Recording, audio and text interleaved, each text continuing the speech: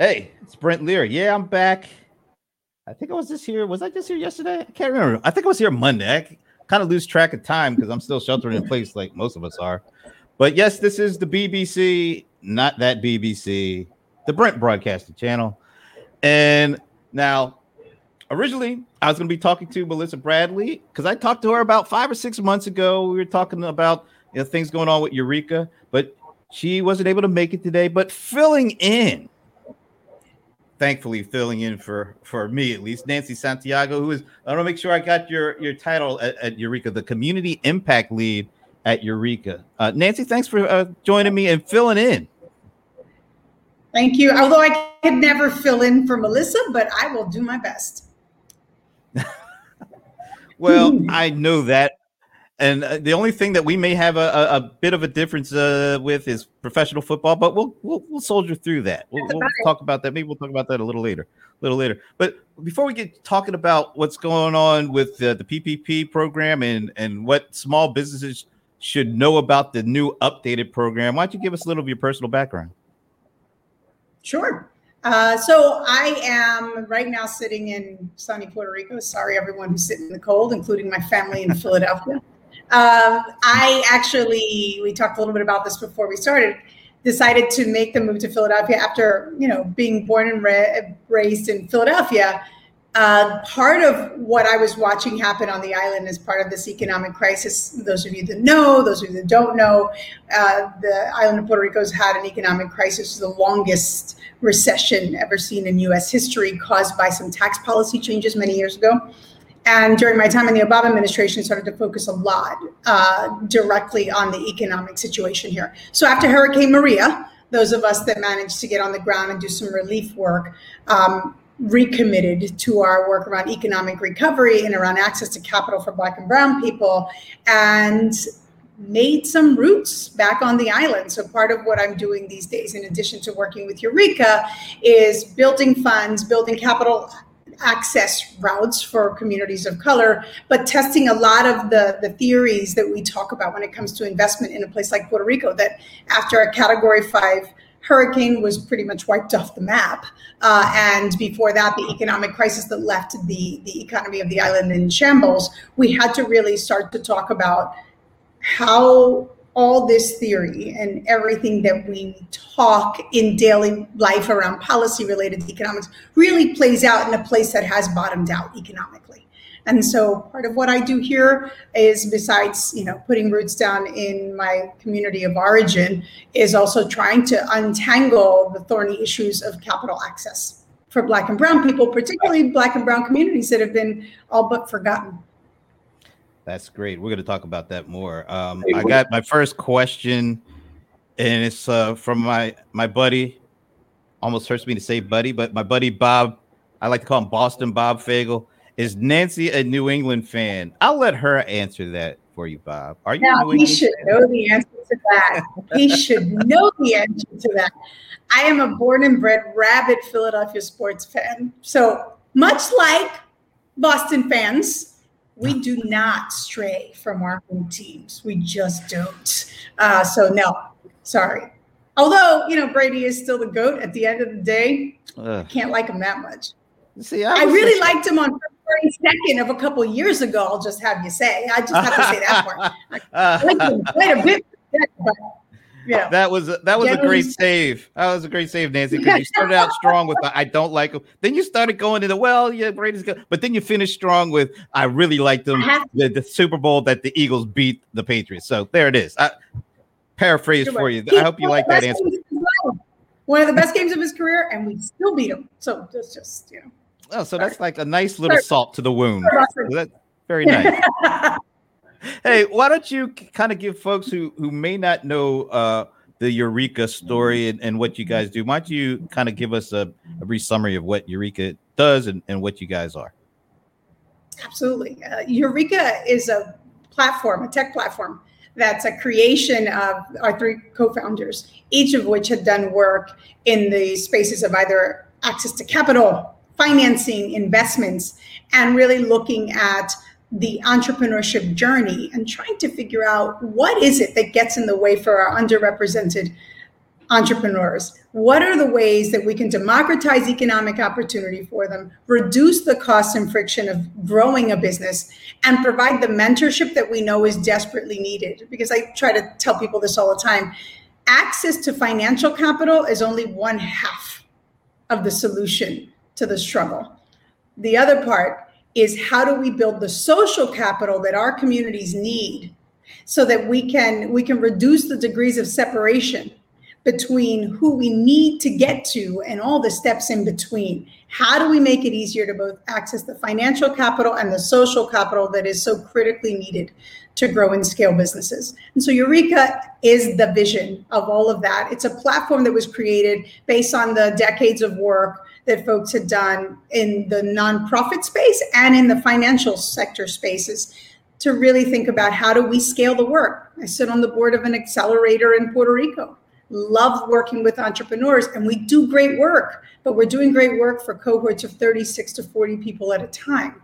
We were trying to find the solution to, how do we scale that good work, and how do we take it to 30,000 people at a time? Because it's not enough for us to catch up. Underrepresented communities need to leapfrog. Nice. And my buddy Alan Berkson says, I'm a Eureka fan and a mentor. Some great entrepreneurs looking for help. That's a nice shout out there, Alan. Appreciate that. And staying away from that jet talk. That's also appreciated too. Thank you. So talk a little bit about, you work with, Eureka works with companies like Salesforce and Facebook and some others around their grant programs. And I believe the number that sticks out to me is, I think you've worked with them to give out about $150 million over the last year or so. That is correct. So, at the beginning of the economic crisis, as we were watching kind of our communities bleed businesses, no quite knew what to expect or how long it would last. Different companies decided that they were going to take steps to attempt to offer some kind of support and help. Early on, it was like people like Facebook who was trying to, get $100 million out to small businesses. Part of what we did was help them not only think about the programs that they were trying to implement, but also really help them think about the design. What is it that you want to accomplish? And how can we help you do that? Having worked for the federal government, Melissa and I are not particularly scared of things like national grant programs. For better or for worse, we understand procurement processes of that size and scale. So that part didn't scare us. What we wanted to make sure of is, if you're putting the money out there, Facebook, Salesforce, WeWork, then let me figure out the best way to help you get the entrepreneurs the resources that they need. Not just the financial one, but if you're giving someone a grant, how do we help that grant go further? Because if not, all we are doing is delaying the inevitable, right? With the money. What we want to make sure is that we're giving them the money and the tools and strategy to best use the money to get them to not just survive the pandemic, but to succeed beyond it. Yeah, so I think most people get caught up in the money part and think, oh yeah, don't worry about I know what to do. Just give me the money. And what they end up doing is spending the money so much faster and getting nothing out of the money they spent. And they're back in the same boat before, but actually worse, because now they probably owe more money than they actually have. That's right. That's absolutely correct. And so part of what we wanted to make sure is that that's not what we were doing. So, throwing money at a situation, did we need it? Absolutely. Do we need to do that in a strategic way to make sure that that money goes further, longer? Yes. And that's what we stepped in to do. And I think that that's what we do best, quite honestly, at Eureka. We had the machinery to be able to do the grant programs quickly and get good data and make sure we had great applicants coming forward. And that's great. But the most important part was to have the know-how to figure out how to help entrepreneurs strategically plan how they were going to use that money for long-term survival. So this is completely separate from PPP. This is just what you guys are doing with these companies to help them get the money and the resources and the advice and the mentorship to the folks. So let's talk about PPP. Can you talk about the original purpose of PPP and what happened the first go around, particularly when it comes to small businesses and even more particular when it comes to small businesses of color? Yeah. So we missed the mark with PPP, right? As a country, let's talk about the fact that, it was asked to be scaled out by a government agency that quite honestly has never done well by Black or brown small business owners to begin with.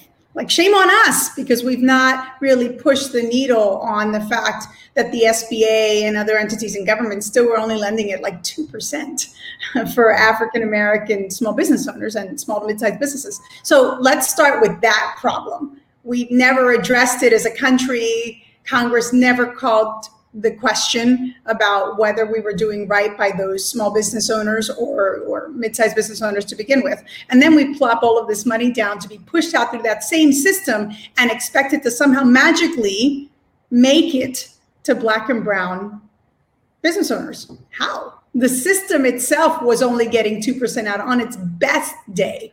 So how did we expect that to happen? Then add to the fact that we had all kinds of other barriers. If you look at the percentages of Black and brown owned businesses that are sole proprietorships, they are the majority in our communities. So when you think about the fact that we were asking only small businesses that had 2 or more employees to apply, well, we've left out an entire community, or communities, plural. And so those were the beginning stages. We had an agency that really hadn't done a particularly good job at serving communities of color, now in charge of rolling out the money. So problematic. Second problem was that it rolled out so quickly with so many unanswered questions that, the devil is in the detail. I tell people all the time, good policy is only good policy if it's implemented well. And that we were missing as well. And then the sole proprietorship also continues to be a problem for us. And so the last huge obstacle were relationships with banks. You needed to have some kind of good previously existing relationship with a bank to be able to get this done. And we know very well that Black and brown communities don't have great existing relationships with our banks in this country. If they did, the Community Reinvestment Act wouldn't be, right? It exists because we've not done that work well. And so all those things combined made the rollout for communities of color and the ability for us to access PPP dollars really pretty disastrous. When you talked about 90% of businesses of color were locked out of the first tranche. When we get to the second tranche, it gets a little bit better because you start to use the entities like CDFIs and other nonprofit lenders that have a mission around community. You engage them, so the numbers get a little better, and that's great. But again, we've not invested in helping the CDFIs and other institutions like community credit unions and community banks to really expand their reach and their ability to move capital. So even they were limited with their bandwidth. This next go round has a bunch of different things that have changed. One, we have a new administration, so I'm hopeful that that means we're going to get a different focus, but we also now have an opportunity for sole proprietorships to be eligible for PPP. And we also now have well-established systems where CDFIs, community credit unions, and other nonprofit and community financial institutions can engage in the process. And they've proven to us time and time again that they can get the dollars out to the communities that need it the most. And so I'm hoping that those things combined, plus the fact that people now have had some experience with this process, makes us a little bit more well prepared to take advantage of this opportunity. But a 2-week window is tough to begin with and really scary when you're trying to keep the lights on, doors open, feed your families, and manage to stay safe from a global pandemic, right? So we still have a lot of things. It's still an uphill battle, but I do feel like we have some more wiggle room than we've had in the last go rounds of PPP. So does the 2-week window already started, or is it? It's already started. So we have to think about how we start to move folks. I mean, the truth of the matter is that it was supposed to be rolling out very quickly, as we know, to be able to get people moving in the right direction fast. We don't have a lot of time. And I tell people all the time, for small business owners of color, they were already out of time when this started.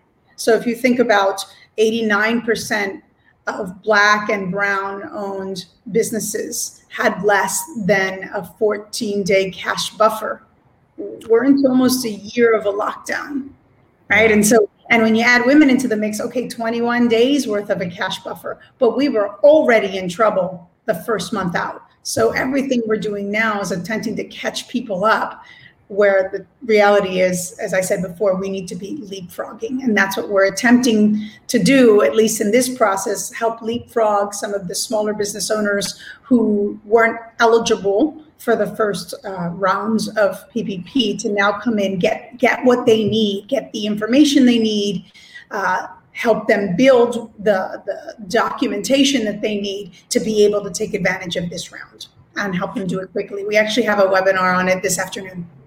Oh, cool. So they can. So would like the first step in this process be to just try to work through you guys and have you help these folks, because it sounds like they need a lot of assistance just getting to the application stage. Agreed. And so for me, I'd say it's not just getting help to us. We're part of a larger pipeline of help, right? So I would say the first thing is coming to us to help you know what's the documentation that you need. Let us list that for you. Let us give you some resources where you almost have your own checklist. Let us help walk you through what some of the financial documentation is that's going to be required and why and how you get to it. That's part one. Then we'll have those resources available for you. We're also offering free mentor sessions for anybody who is interested, so that they can not only go through the webinar, get the resources in terms of written materials that they need that they can review later on their own, but also have that mentor help you through it. All of that is really to get you ready to then go to our partners like CDFIs and community credit unions that are also CDFIs, many of them, getting you to be best prepared. So when you get to them, I've now created the capacity for that team on the other side to do their work faster, because it's all time consuming. And the more well prepared you are when you walk in to the lending institution, the faster they can move and the more people they can serve. So think about this as a pipeline, and each of us has our role to play in this. Ours is really trying to help entrepreneurs know what they need to have in hand to walk into those lending institutions ready to go. Yeah, just popping up a comment from my buddy Josh Greenbaum. The problems reaching small businesses and sole proprietorships with PP. I think he meant PPP. Yeah. I get PPE confused too sometimes. In my community, where egregious, many banks offered their limit privately to top customers and ran out of dollars before they opened it up for everyone else. So you're saying this is being flipped because of this 2-week window? That's what we're hoping for, right? And so, again, devil's in the detail, how well we get people ready and how fast we get them to the right institutions to move this. But he's absolutely correct. But that's where the problem with the previously existing relationships came in, right? Because if you had that existing relationship with a bank, you probably could access at top levels what was available. Without that relationship, that doesn't happen. Then you're left, it's like a lottery. Good luck. Yeah. I remember hearing about like Ruth's Chris Steakhouse got $20 million. I mean, the Lakers got like $3 or $5 million. So have all those things been worked out? Do you think that this money is finally going to go to the people who actually needed to survive, and not to folks who are really good at filling out applications and have the right friends in the right places? I try to have a little faith. I try. I have a good friend who used to say perception is reality 6 days of the week, except for Sundays, where we try to have a little faith. To have a little faith and say, A, we've learned from the first kind of rounds of this what went wrong, and we've tried to make adjustments.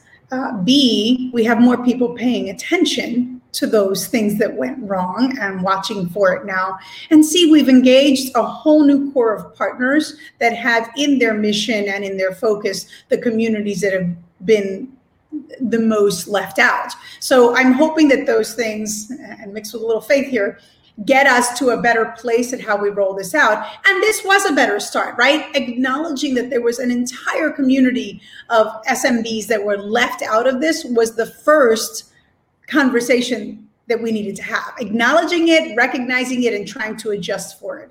Look, the truth of the matter is none of us have been here before. And I, again, trying benefit of the doubt here, none of us have been here before when it comes to the pandemic and the impact the pandemic is having on the economy. it could be argued that those Black and brown small business owners have been in the capital access problem before, because this has been this is a historical problem. But when it comes to how we roll these things out, there's a lot that we've learned in the first go rounds of this. So I'm hoping that we learned enough and we have the right leadership in place to help make sure we do a better job of it this time. And I'm hopeful with the signs that I'm seeing around paying attention to communities of color, communities that have been left out, women entrepreneurs, Black, Latino, Indigenous entrepreneurs, all those folks that we know just disappeared off the radar screen in the first tranches of this, the first rollout. So could you tell us what kind of numbers people can expect or are hopeful to get when it comes to this process? Well, it's a question of where they are, right? I'll say that we found that on average, in the first rollouts of this, what people were asking for was on average about $5,000, right? That's not a lot of money. It's really not. Now, obviously, you have your Chris Steakhouses of the world, and then you have others. But if you think about what the average amount was that folks were looking to get or that folks were giving grants for, it was about the $5,000 mark. That could change now. We could see different numbers because we've opened it up differently to another community and created more access rates. But we'll see. That's what the average was. And I'm pulling that number based on some data that came from one of our philanthropic partners. So when we rolled out yet another grant program with Google.org and Hispanics in Philanthropy, we looked at that $5,000 number and said, we're going to stick with that number as kind of what the grant amount should be, but we're going to make sure that we've designed it so people get that plus in terms of services that we can provide them, right? So another $5,000 and more of more in-kind services related to coaching, mentoring, and strategic support. Nice. Okay. This is good stuff. And where can people go to learn more about the program and also to learn more about how you guys are helping people get into this program? Well, for us, you can always go to eureka.biz, B-I-Z. But there is a registration link, and I will drop it probably in the chat here so that folks can. And I can tell you I have it memorized, but don't. I'll drop it in the chat. Do that because we kind of lost you in mid-sentence there, but it's Eureka. Sorry it's about Eureka. that. That's okay. Eureka.biz, right? Is our webpage. You can sign up there, but I'll send you something specifically to the webinar. We're going to drop it in the chat right now. Great. Let's talk a little bit about the other thing you're doing. The whole venture capital thing is, I mean, the PPP is one thing, but access to capital when it comes to people of color. I saw at the beginning of the pandemic, it's like two pandemics.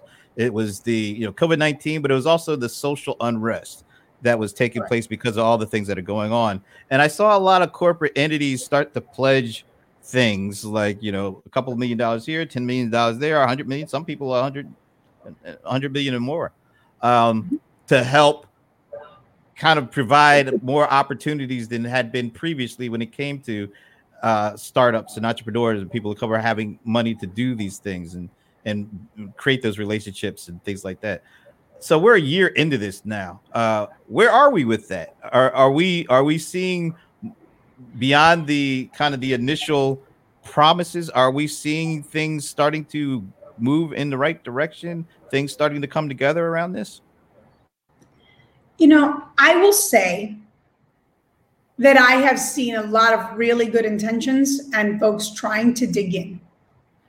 But like everything else, there's such a short life cycle that we've seen around these important topics that it's not enough for that moment of a pledge. You have to embed this conversation into everything that you do as an entity if you really want to make a difference. If you really want to make a dent in the racial equity wealth gap that this country has, then it can't just be the one pledge. How are you embedding the conversation of the race-based wealth gap into everything that you do as a company? And how are you centering and focusing your work on justice and racial equity issues, right? And that's harder for folks. I absolutely appreciate the funds and the pledges and the commitments, because it was, quite honestly, a long time coming. This is stuff that should have been happening anyway. Glad folks stepped up. Absolutely thankful to it. But if we take our eyes off the ball and we don't make this part of our everyday kind of mission critical work, then it will go right back to what we've always been to. And we can't go back to normal. Normal was not equitable. Normal was not fair. And normal is what allowed our communities to be impacted so differently by this pandemic. So we can't go back to normal. To really be able to make a sustained difference, it now needs to become part of the mission of what you do must be focused on justice and racial equity and gender equity at its core. So the dollars, again, I keep saying this, dollars are nice, systemic change is nicer. Do I see some pieces of that happening? Absolutely. I see more and more people paying attention to Black and Brown-led funds. I see more people paying attention to the minority business owner in general. I see that conversation. I see some energy around it, and that has been sustained. Now, the question is, can we ever get the resources that match the need? And that's the trick in all this, right? This is not a problem that appeared this year. No. What we saw happen this year has been generations in the making. Yeah, I hosted a panel at the end of last year around inclusion and diversity, and one of the things I asked people is basically, what makes this different? What makes this time different? Is this going to be a movement, or is this just another moment that comes when everybody gets heated up, everybody, and I think their hearts, I would say most, not all, most people's hearts are in the right place, and they get emotional at the time and they say, we want to do this. We're going to do it this time. And then nothing happens. I would love to be wrong about this. I would love to say this is different. This is a movement. But I think, like you said, for some of these big corporations, giving money is like the easiest part of it. I mean, they got the money, it's like, well, let's just, we'll do it and we'll give this money. And then it's kind of like it's a one and done, or it's just like you said, it's easier to pull the money out than it is to, how do we change our culture? How do we change the system so that not only are we giving money, but we're giving opportunity? We're some companies I know are doing things like we're committed to not just increasing the percentage of Black and Brown employees at our company, but we're also committed to increasing the percentage of Black and Brown executives at our company, because that's how that impacts the decision making once you add these different perspectives into it. Are you seeing that kind of thing taking place? Are you seeing companies say, you know what? Yeah, we're definitely going to give money. We're gonna try to get more Black and Brown, and particularly in tech positions. We're going after that. We're going to give money. We're going to try to get more startups. We're going to try to more employees, but we also want to change the makeup of our decision makers at the C level. Are you seeing those kind of commitments coming in? Well, I will say that within my own world and my own network, I've seen amazing people who I know have done this work for a very long time, moving into positions like chief diversity and inclusion officers, and companies that didn't have those types of roles now moving into it. Organizations that had not been engaged in conversations around racial justice now coming to the forefront and raising their hand and saying, how do we engage in this? So I will say that I have seen them, and I don't think it's appropriate to call it the ones that have versus the ones that haven't, but I will say that I am inspired by the fact that I've seen something that points to long-term change. But to your earlier point, leadership matters. So if you do not have women and people of color at the table where decisions are being made, then are you really doing anything? That's the hard conversation. And people who say it's based on the skill, not the color of someone's skin, I'll say it's based on both, right? Because we are human beings, we have natural biases, and then we have some learned biases. We tend to feel comfortable in certain spaces. Why not make that space in place where decisions are being made comfortable for people of color? The faster you do that, the more you see the reflection of that effort in your company culture, in the policies that are being created, and in the way you're allocating resources. So for those who say that, the color of the people on my board or the color of my trustees don't matter, I say, give it a shot. And then go back to me. Give it a shot, and then let's talk about this, right? Give it a shot.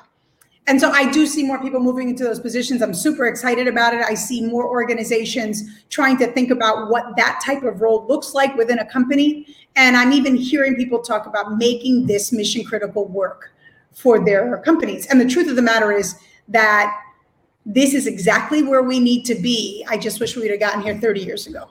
I'll take it. So now, how do we make full use of this moment and opportunity, knowing that both media and our own attention spans are short? How do we keep the drumbeat? And it's up to people like you who have these types of platforms, but it's also up to those of us who lead teams and organizations to include folks who may not always look like us or agree with us, but are willing to help us make us better as companies and organizations.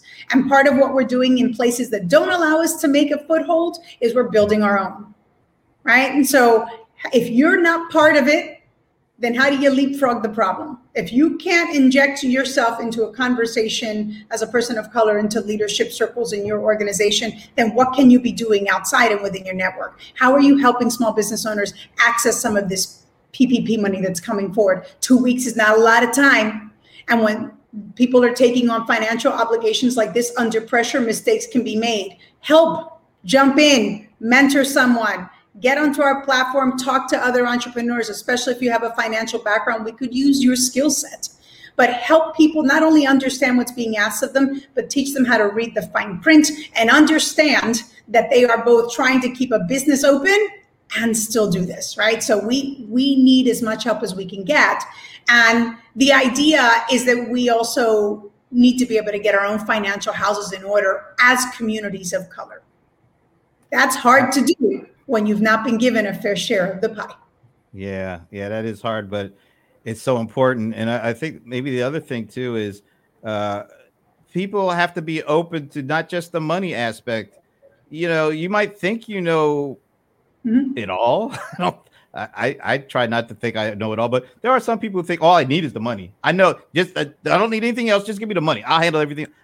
Yeah, I think that's wrong too. I think they need to be more open on the other side of that equation, to being open to advice and mentorship and potentially learning things that maybe they didn't think they needed to learn, but it will probably help them in the long run, because the money is one thing, but like you said, the mentorship, the advice, the community, that's really part of being able to survive and thrive in this particular era, I think.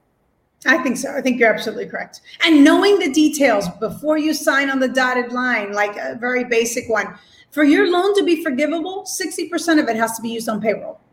So think about that. What does that mean for how you have to plan your work as a company, as the owner of that company? Those are the kinds of things that we hope to shed some light on, to help people get comfortable with pretty quickly, and honestly to make the call to all of us that are either in positions of power or have skill sets that we can offer in this space to jump into the fray and not sit by the sidelines and engage. Whether you engage through Eureka and our platform, or whether you engage through your local chambers, folks out there need some support. It'd be really, really great for the folks that have the skill set, who have been down this road before or understand this work, to jump in and mentor. One of the things I've been pleasantly surprised with is I assumed that the business owners that were coming to us for grants were coming for the dollars, but many of them were either as excited or more excited about the coaching and mentoring.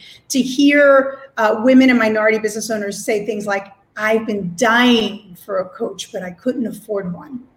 Or I always wanted a mentor and I just didn't know where to find one. To know that not only am I getting money, but I'm getting an opportunity to get coached. It was music to my ears, because that told me our business owners are clear about the other side of the equation and the other critical ingredient to success, which is mentorship and development of your skills on the regular. So folks are excited, and even folks who weren't awarded the dollars for the grant asked if they could take advantage of coaching, which is exactly where we want folks to be. This is our moment to support each other and to build the skill sets that we're going to need to survive the long term. This has been great, Nancy. Where can people go to learn about what you guys do? Because I don't know if people heard you, because there's a little bit of in and out going on there. No worries. I put 2 links in the chat. I don't know if we can offer them up, but there's going to be a website registration registration for the webinar that's happening this afternoon on PPP. There's also a forum. I don't know if folks can access the chat, or if Brent, if you can help us kind of put it out there via text, that would be great, because there are long links. But you can always learn more by visiting eureka.biz. But I would say you get to hear more of the regular chatter by following us on our social media accounts. So on Instagram, it's eureka.biz, and on Twitter, it's Eureka Community. But you can follow the work that we're doing. You can follow our entrepreneurs and the conversations and see what we're up to. We do our best to talk about our work everywhere we go, and make sure that our own entrepreneurs that are seeing success of like 50% jumps in revenue after coaching are out there also evangelizing about the importance of mentoring and coaching and the strategic support that they get. Awesome. Well, Nancy, thank you for the time. Let me just say a quick hello to my buddy Sven. Sven, man, you're coming in like at the end of the show here, man. But I'm glad you came anyway. That's okay. And once again, just to let Bob Fagel know, not a Boston sports fan. She's not. Sorry. Just wanted to make sure we got that one recapped. I bleed green. I bleed green. It's true. Yeah. Okay. I will let that alone, because you're my guest, but normally I would have something to say about that. Anyway, Nancy, thanks again for doing this, and send my congratulations to Melissa, because I was just happened to be watching MSNBC I think it was on Monday or Tuesday, and they had the Forbes 50 over 50 conversation, and they were highlighting like 2 or 3 people. And guess who one of the people they highlighted? Just happens to be Melissa, because she just happens to be in all these spaces and places doing her superwoman thing. I know. Yeah. Well, first of all, I was like, wait a minute. She shouldn't be there. Not because she is great. I didn't know she was over that 50. But I was like, wait a minute. Really? Anyway. I thought it was really cool. You'll see more of her. There was another CNBC article about PPP that Melissa was quoted in. It was on their page live yesterday, and there'll be yet another segment that she'll be appearing on CNBC. But, she's a monster at this work and trying to get this done, but she's been at this for a very long time. And personally, I am grateful to her for her work and her leadership in this space, and for keeping us all honest around what we need to be doing. There's a question there from my buddy Josh Greenbaum. How can you go and find out how to be a mentor? Absolutely. Eureka.biz. We have ways for you to sign up to be a mentor, and someone will reach out to you almost immediately to get you engaged, because we are really always looking for great mentors that know this work. So www.eureka, UREEKA.biz, and would love to have you as a mentor. And like I said, I dropped some of the registration links that hopefully Brent can share with us, but we are always looking for great mentors. So thank you for your interest. We appreciate it. I'll make sure he gets it. Josh is a great guy, and I think he'd be a great mentor. So wonderful. Good to see that happen. All right. I've taken too much of your time up, but I appreciate it. Thank you. And please, folks, check out the website. Check out the webinar. Some great information. And you don't have a lot of time to get in on this PPP stuff. You better sign up and get clicked in there. So, all right. And I will see you tomorrow. And we'll be doing the CRM players tomorrow. So, Sven, you're going to love the players tomorrow. It's going to be about your favorite subject. I'm just going to leave it at that. Take care, everybody. Thank you. Take care, Brent.